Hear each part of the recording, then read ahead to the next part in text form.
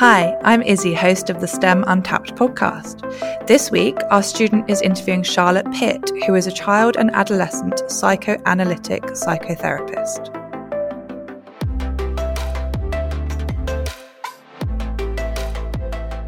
Hi, my name is Charlotte Pitt. I'm a child and adolescent psychoanalytic psychotherapist. I currently work in a child and adolescent mental health service in Birmingham 2.5 days a week. And I'm also about to start working in a school as a therapist. What does an average day at your work look like? The first thing that I do in the morning is join a team called the multidisciplinary team. So we come together and there's people from all different disciplines and professions who come together to gather for the day, think about any risk, any cases that need thinking about, anything that's happening on site or any changes to the normal running of the day. So I meet for individual therapy with cases. So I work with any age from 0 to 25. And if a young person is accessing therapy with me, once weekly therapy, then I might have a therapy session. Then I might do some consultation work. So meet with somebody from a different profession and think about a case, a young person. Then I might have my own supervision. So part of my work is to make sure that I think with other people about my work. So that's supervision, or there may be a team meeting. So that's a kind of an average day. What university did you go to and what topics did you study? I went to Swansea University of Wales, and I studied sociology. At A-level, I did English, Spanish, and history of art.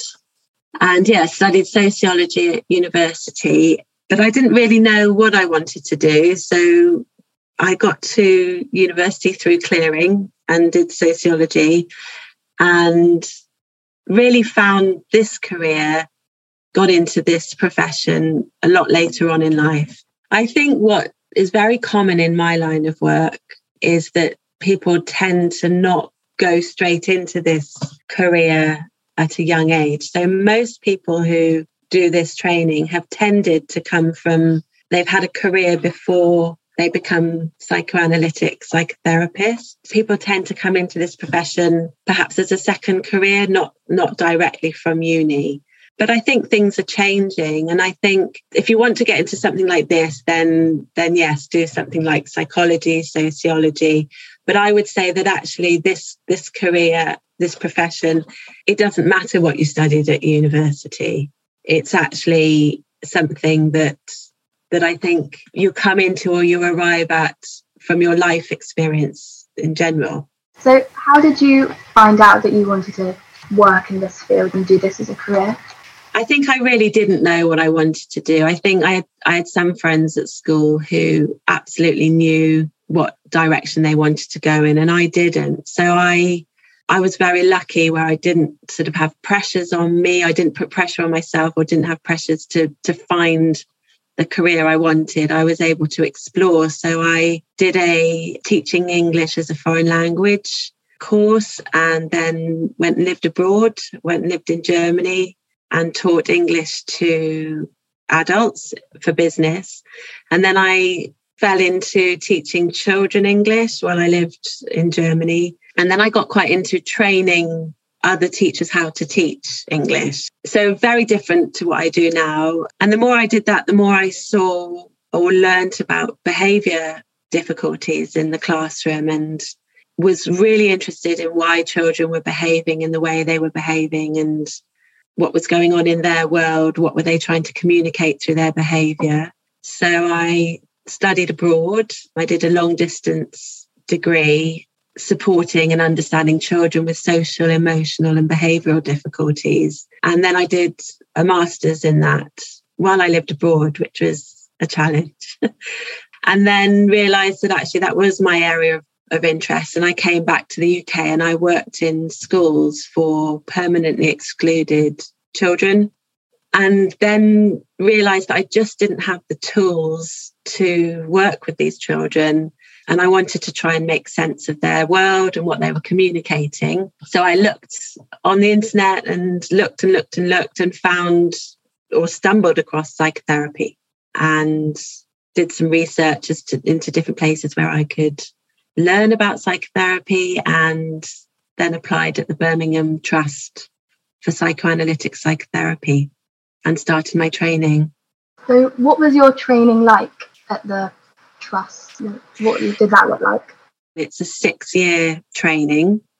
So the first 2 years, which is called the preclinical training, is really about observing behaviour. And the way that I learned how to kind of observe is through observing a young infant, a baby, which was really interesting. And we did theory. So we looked at psychoanalytic theory. And we also do a seminar, the preclinical, a seminar called work discussion, where you bring examples from your work and you think about them from a different perspective, a psychoanalytic perspective. So that's a 2-year preclinical. And then everybody has to apply to do the 4-year clinical training.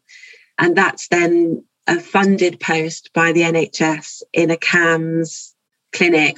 So CAMHS is Child and Adolescent Mental Health Service. What advice would you give to someone who's training to do like a job similar to yours or your job?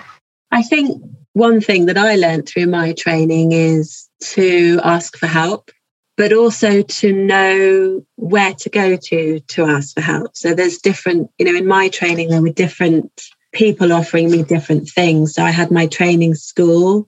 I then had my training placement where I had a supervisor. I then had my own analysis. So it's learning who's available in your world, in your training, and who to go to with what. I think also another thing that was really important for me when I was training was to be able to be quite boundaried. So when I was at work, and I was really committed to my work. But when I was at home and I'd finished work for the day, that I switch off and that I have things in my life that are separate from my work. I think that's a really important skill in this line of work, to be able to separate out work, home, and whatever it is, to have a life outside of your work. What are the biggest challenges and successes or highlights of your job? I meet some young people and their families who have really suffered quite significant trauma or abuse, or are really struggling with their mental health. They're really very poorly. But I think when you've had a good training and you've got the right structures in place around you and you're able to use them in the right way, highs are knowing that actually I'm really helping young people, and some people really benefit from this way of working and this way of thinking. Yeah. And that hopefully they are given the tools to be able to go on and live fulfilling, healthy lives, both physical health and their mental health. Do many women work in your field? Is it evenly split, or does one gender dominate? I would say there's more women than men in this profession. There is definitely a male presence, but I think it's probably more women than men. Although saying that, where I trained, there were male psychotherapists. Where I work now, there are male psychotherapists. So I'd say it's probably more women, but not sort of predominantly. What does a typical therapy session look like, I guess? I feel like that's quite a hard question to answer, but just sort of a general one. I can answer kind of more generally. I think the way that I work is that the young person, what's really important is that they consent to therapy. So they're not being asked to or expected to come by someone else, that they want to be there. A therapy session lasts for 45 or 50 minutes. It's the same day every week. So it's got regularity. So the young person can build up a relationship with their therapist, a therapeutic relationship, a trusting relationship. And within those 45 or 50 minutes, depending on how old the young person is, but I'll talk about an adolescent, they would really bring to the therapy session what it is that they want to bring. So it's not me leading or asking them to kind of do homework or have set specific goals or tasks, the young person comes to their session and lets me know in a way that they can. So it might be with words or with drawing. Some people find it really hard to find the language and the words. So they might use some resources like pens and paper or maybe some other equipment. We have different things that they can use, like maybe string and Play-Doh. And we have a box that they may be able to use to communicate what might be going on for them. And then I might make a comment or an observation. Like I was saying earlier, the observations, the preclinical, really enables me to just observe what the young person's bringing and also to notice how I'm left feeling being with that person. And then I might make an interpretation or a comment and then see how they respond. And in that way, a language is built up with the young person and their therapist that feels right for them at their own pace, in an attempt to understand what it's like to be them, how they make sense of the world, and where they may need some help thinking about it, where they might be getting into trouble or difficulty with their mental health and how they're processing things. And then that psychoanalytic therapy tends to last quite a longer period of time. So it's not like a 6-week or a 12-week block necessarily. We work longer with young people to give them time to build up that trusting relationship and be able to think about some of the things, when you get upset and you're crying and you don't really know why, and somebody's like, well, what's the matter? And you're like, I don't know. And, you need time to be able to build up that. What would you say to your teenage self or just teenagers now that you're a psychotherapist? Oh, that's a really good question. That it's okay not to know and that you can't know everything. And if you think you know, then you've got something wrong because you can't know everything and it's all right not to. As a teenager, I thought I needed to know, I needed to have clarity, I needed to be decisive. And actually, as I was saying earlier, arrived at a career that I'm passionate about and I very much enjoy. And I arrived at it later on in life because I was just able to kind of follow my feeling or follow my gut rather than having to get it right, having to get the grades, having to perform, having to be successful, have a lot of money in my bank account, So I think I would have said to myself, don't worry if you don't know. It's okay not to know.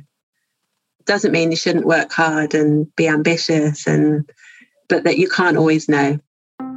Thank you for joining another STEM Untapped podcast. If you enjoyed this episode, then subscribe for free on your podcast app. You can follow us on Instagram at STEM Untapped. If you know of a school or group of students who would like to interview female or non-binary role models, do get in touch. Likewise, if you know of anyone who would be a great role model, then let us know. Our details are all documented in the show notes.